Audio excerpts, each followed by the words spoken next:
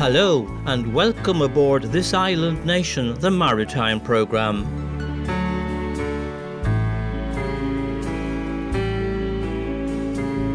Tom McSweeney here with the programme about Ireland's maritime culture, history, tradition and development. On this edition, the basking shark and its historic connection to Ireland. Ireland is one of the few places in the world where basking sharks occur regularly and predictably close to shore. The basking shark, growing to 12 metres and weighing up to 4 to 5 tonnes, is the second largest fish in the sea. And does anyone know the answer to this question? Can anyone tell me why some Irish coastal fish have fingerprint-type markings on each side of their bodies, while most other fish look normal in this respect?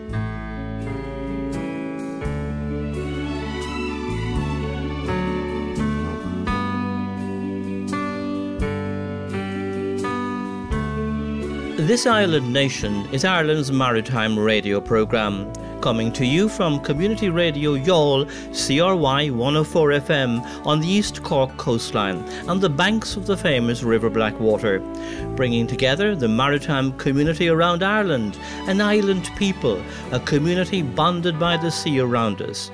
You can contact the programme, where your views and comment are most welcome, by email to thisislandnation@gmail.com. That's thisislandnation@gmail.com. Phone or text to 0872 555 197. That's 0872 555 197. And with me, as we set course on this edition, is Justin Marr. And we start with the story of the basking shark. Often talked about and the second largest fish in the sea, with a close historical importance that links it strongly to the Irish coastline. Dr. Simon Barrow, Chief Executive of the Irish Whale and Dolphin Group, admits he has a bit of an obsession about the basking sharks of the Irish coast. The basking shark, growing to 12 metres and weighing up to 4 to 5 tonnes, is the second largest fish in the sea. Though it occurs in all oceans, it is very closely linked to Ireland due to its historical importance to coastal communities, especially off Connemara and the well-documented fishery off Achill Island.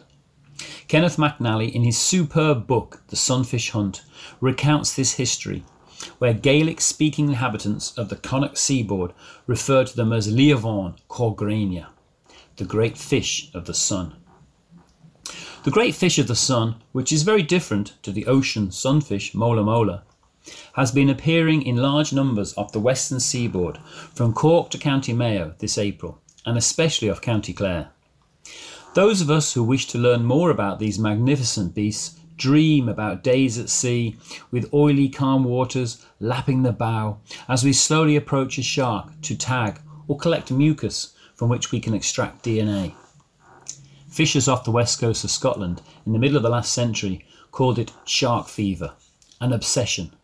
Well, I have it, and many more people caught shark fever this month as they experienced close encounters with baskers for their first time.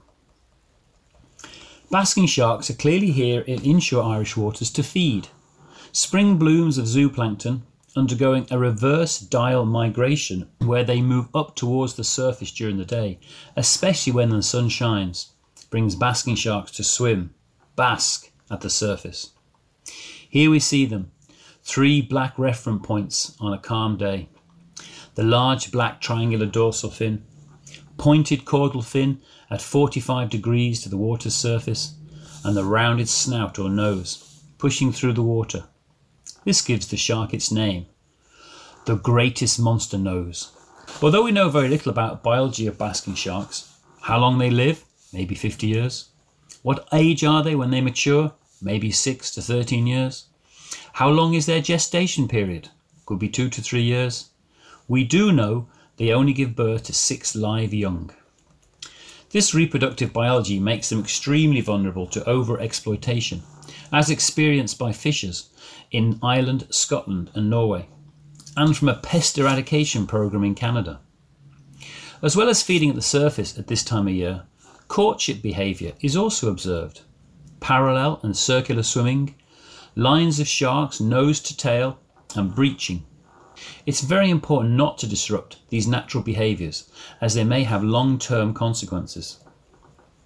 The Irish Basking Shark Study Group asks those encountering basking sharks at sea to please respect their space and maintain social distancing. While there is no law against swimming with these sharks, as they are not protected in Irish waters, unlike UK waters, including Northern Ireland, we would ask swimmers, boats and kayakers to maintain a minimum distance of 4 metres. If you position yourself correctly in the water and stay still, they will swim past you very close without realising you were there. Please don't try and touch them. We want to avoid disrupting these important behaviours. If they close their mouth because you are too close, you are impacting negatively on their ability to take on food during this important feeding period in inshore waters. Ideally, you should not enter the water at all, but admire them from the shore. Ireland is one of the few places in the world where basking sharks occur regularly and predictably close to shore. This enables us to study, experience and enjoy the incredible privilege of being close to one of nature's gentle giants. This is Dr. Simon Barrow of the Irish Whale and Dolphin Group for This Island Nation. And what a magnificent description of summertime on the water there from Simon Barrow. How I long for it. And maybe to see that greatest monster nose of the basking shark. Back in April, we heard the voice of the late John Baldwin, fish merchant and fisherman from Passage East in County Waterford, describing fishing in times past. His son Tom, who sent us that recording of his father, which drew a lot of attention, has a question, raised from what his father taught him as a youngster when they fished together on the estuary of the River Shore. Can anyone tell me why some Irish coastal fish have fingerprint-type markings on each side of their bodies, while most other fish look normal in this respect? The markings I am referring to are small, round, dark tattoo-like discs, one either side of the body of the fish, approximately at a tipping point, where a person might hold the fish with the first 2 digits of one hand. When I was aged 12 and had been fishing for salmon one summer with my dad, John Baldwin, we inadvertently caught a scad or shad in the meshes of our nets one particular day. We had been fishing with drift nets in the River Shore estuary adjacent to the Wexford village of Duncannon, when my father drew my attention to some strange markings on that small unusual fish which had become entangled in our gear. He then went on to tell me the story of our Lord Jesus Christ, standing beside the Sea of Galilee one morning, just as Simon Peter and his crew were coming ashore after a long night labouring in their boat when they had not caught any fish. Our Lord told the fishermen to cast their nets out again, but nearer the shore. The fishermen didn't think much of the stranger's suggestion, but decided to humour him. The result, while hauling in their nets, was to find their boat quickly filling up with fish, so that they had to call to colleagues in other fishing boats to take the excess catch. Some fishermen believe that our Lord marked different fish caught in the nets that day with his finger and thumb, as he picked each one up for inspection. As my father and I were fishing in my dad's boat in the estuary salmon fishery near our home village of Passage East in County Waterford, Dad told me that there were 5 fish of various species caught by those biblical fishermen on the Sea of Galilee on that special occasion. And those fish were the John Dory, horse mackerel, sea bream, haddock and scad. Dad told me that cousins of one fish, such as herring, pilchard, sprat, etc., which are quite similar to the scad, do not have the markings, nor has the cod, which is similar to the haddock, nor the Atlantic mackerel, a cousin of the horse mackerel, which deepens the mystery of why only those particular sea fish are carrying the strange marks. So can anyone suggest why just 5 species of fish have fingerprint-type markings on each side of their body, while many other fish do not carry such unusual features? And another question also comes to my mind. Why were those seawater fish swimming in a freshwater lake, which is the Sea of Galilee? Was that also a miracle? Or was it some quirk of nature, with the shoals of fish having been swept up by a natural phenomenon such as a waterspout from the Mediterranean Sea, and the fish were then dropped into the Sea of Galilee to be caught by the future apostles? Tom Baldwin, detailing and explaining those markings on some species of fish. If you know more about the markings, we'd be delighted to hear from you. Maritime birds are, in their own way, as vocal as the dawn chorus, and there are reasons why, such as proving to prospective partners that they are good fathers.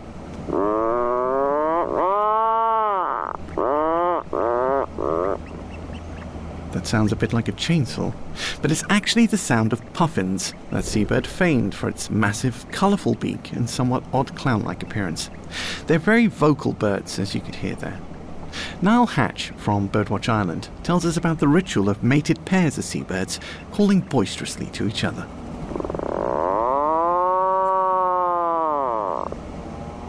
This is the time of year when birdsong is at its very best. The dawn chorus has been brightening the mornings of a great many people in recent weeks, and birdsong has been a source of comfort for many during these difficult times.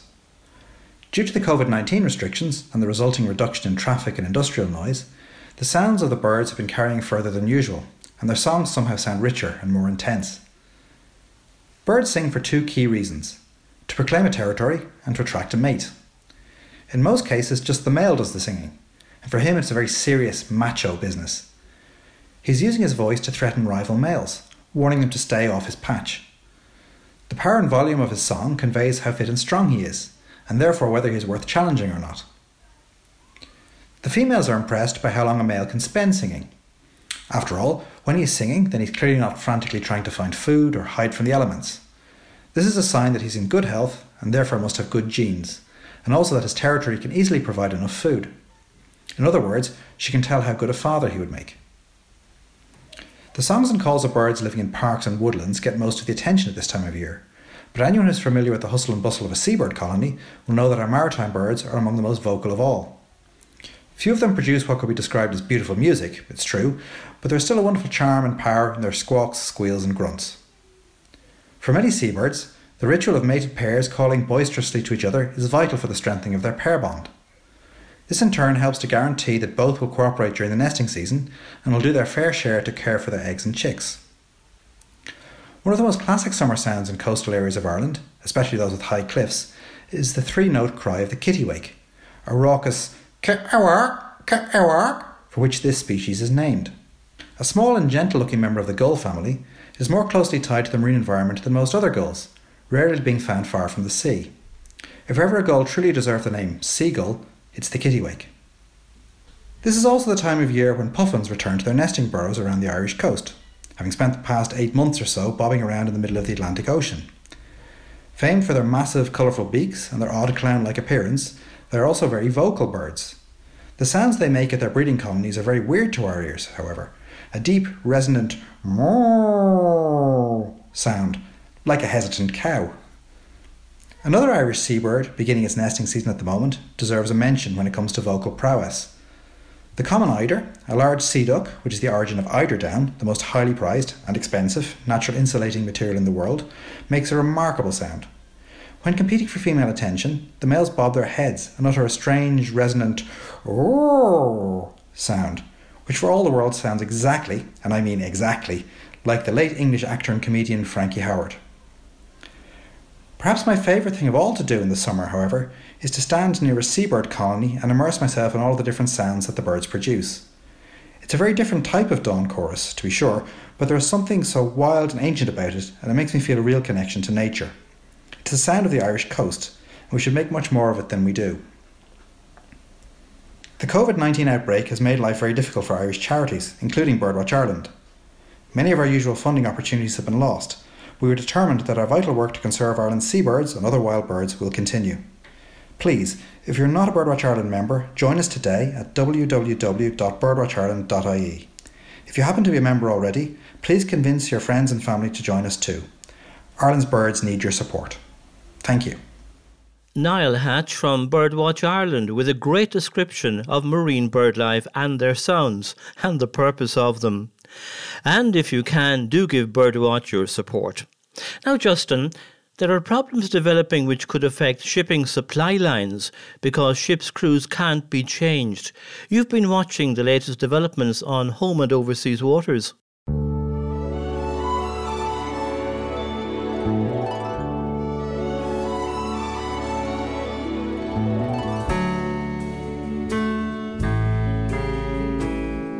Yes, Tom. The United Nations Maritime Agency, the International Maritime Organization, has warned that shipping supply lines could be affected because ships' crews can't be changed due to COVID-19 travel restrictions in many countries. It says that 150,000 seafarers need to be relieved because of having been at sea for extended periods, but their replacements can't board vessels in many ports. The agency has called on governments to declare seafarers part of essential services so that crew changeovers can take place. At home, a temporary voluntary tie-up scheme for Irish fishing boats has been announced by the Minister for the Marine to cover 66% of the fleet so that some boats will continue fishing to supply the market during the COVID-19 epidemic. It won't be operational until the 1st of June and can be used for just 2 months of the next 3 by any boat. So far, it has not met with total acceptance from the industry. We reported in our last edition the huge number of very large crude carrier tankers being used around the world to store oil because of the glut of supplies. Those still carrying oil from the Middle East are making their journeys deliberately longer by going around the Cape of Good Hope instead of using the Suez Canal, while a destination is sought for their cargoes. That's causing a loss predicted at $10 million to the Suez Canal Authority. And while there's a glut of oil worldwide, there seems to be a huge demand for sugar, which is causing queues of ships at ports in Brazil, the world's top sugar producer. At Santos, Brazil's biggest port, there were 35 ships waiting in the past week to load 2.6 million tons of sugar for the world's markets. In case you didn't know, 1 gigaton of ice is enough to fill 400,000 Olympic-sized swimming pools. A gigaton of ice is a measurement used by researchers to indicate the size of what is being lost from the ice sheet covering Antarctica every year, and it's losing an average of 118 gigatons a year, while Greenland's ice sheet lost an average of 200 gigatons last year.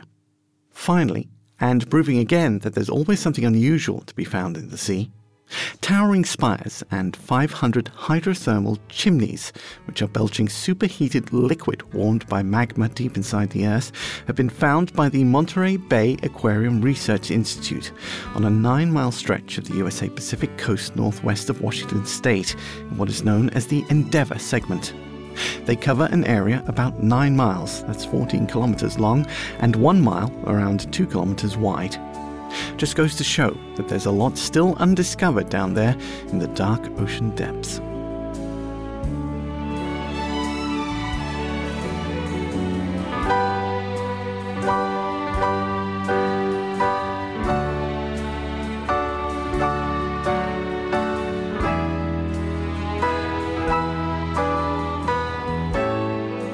You mentioned the fishing industry there, Justin, and there's increasing concern about the big landings of fish caught by non-Irish vessels being landed into Castletownbere, as we revealed in our last programme.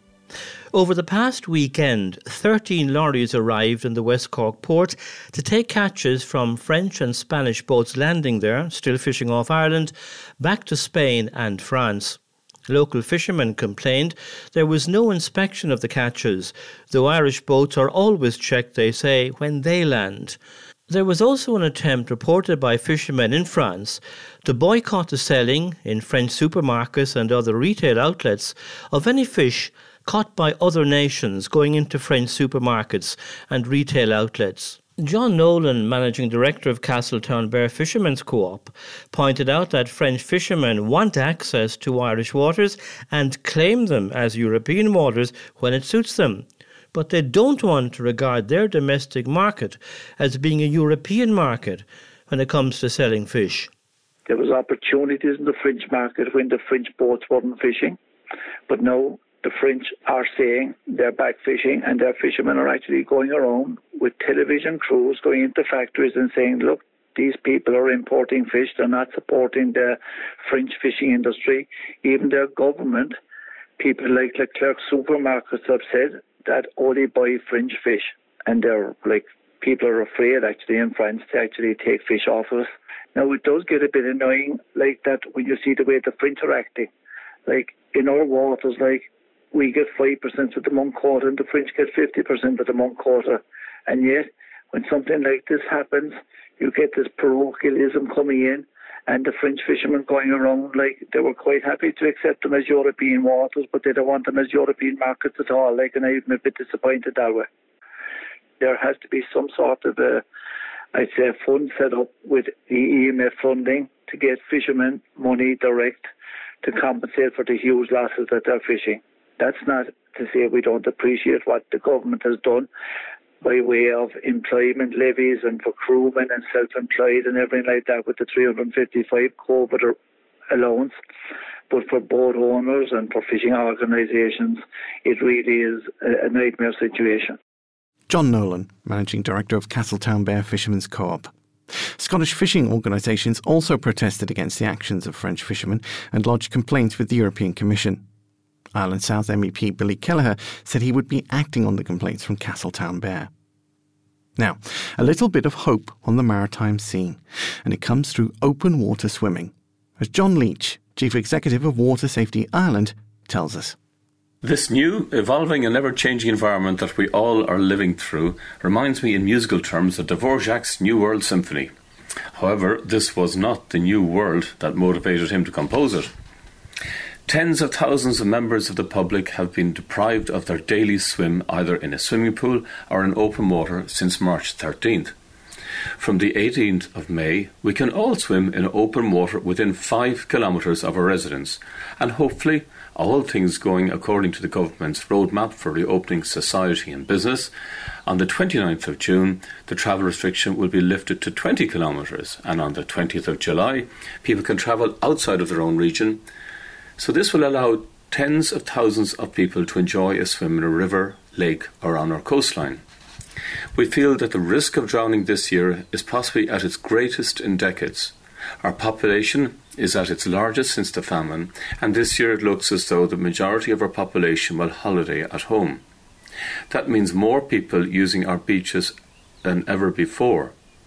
In 2013, we had a hot spell in July when 13 people drowned in 14 days. And in that summer, the lifeguards rescued 895 people. So if we do get a good summer, then our lifeguards will be well challenged to keep beachgoers safe this year. The lifeguard service commences on the 30th of May and ends on the weekend of the 13th of September. The local authorities and our members are now arranging the recruitment and testing of them. We recommend that you log on to watersafety.ie and look for the advice on open water swimming. And from the 30th of May, you can see where all the lifeguarded bathing areas are nearest to you. For those of you who will not be able to swim at a lifeguarded bathing area, then you should always ensure that there is a yellow box with a ring buoy in it nearby. Ensure there is a safe access and egress from the water. Swimmers should swim parallel close to the shore and be aware that water temperature on the coast is approximately 11 degrees Celsius and an inland waterway is slightly warmer at about 13 degrees. So it is still quite cold for extended swims. Wear a wetsuit if you have one and swim within your depth and stay within your depth. Then if you do get into difficulty, you can simply stand up and wade back ashore. For the angler's annual pilgrimage to our lakes to catch brown trout, we ask you to wear your life jacket at all times and hopefully you will have tight lines. Remember, in an emergency, call 112 and ask for the Coast Guard and always call early so that they can deploy a lifeboat or helicopter in time to save the person in distress. Until next month, stay safe in the water and ashore. John Leach reporting from Water Safety Ireland, headquartered in Galway, and perhaps just a chink of hope in the difficult times of the present. And so we end this edition of the Maritime Programme This Island Nation, produced at CRY 104 FM in Youghal on the East Cork coastline. The programme is broadcast on community radio stations around Ireland. In Dublin on Near FM, Dublin City FM, Liffey Sound and Dublin South, on Dundalk FM, Athlone Community Radio, in Galway on Connemara Community Radio and Kinvara FM, Radio Corcaposhkeen in Clare, Kilkenny City Radio, West Limerick 102 FM, in Mayo on Community Radio Castlebar and Eris FM Belmullet, Cork City Radio, West Cork FM and Community Radio Bear Island, on Apple Podcasts and podcasts on Mixcloud, Soundcloud, Spotify and themarinetimes.ie. Wherever you've been listening, thank you for being part of the maritime community on Community Radio. The programme email address is thisislandnation@gmail.com. That's thisislandnation@gmail.com. Until our next programme, from Justin Marr and from me, Tom McSweeney, the usual wish of fair sailing.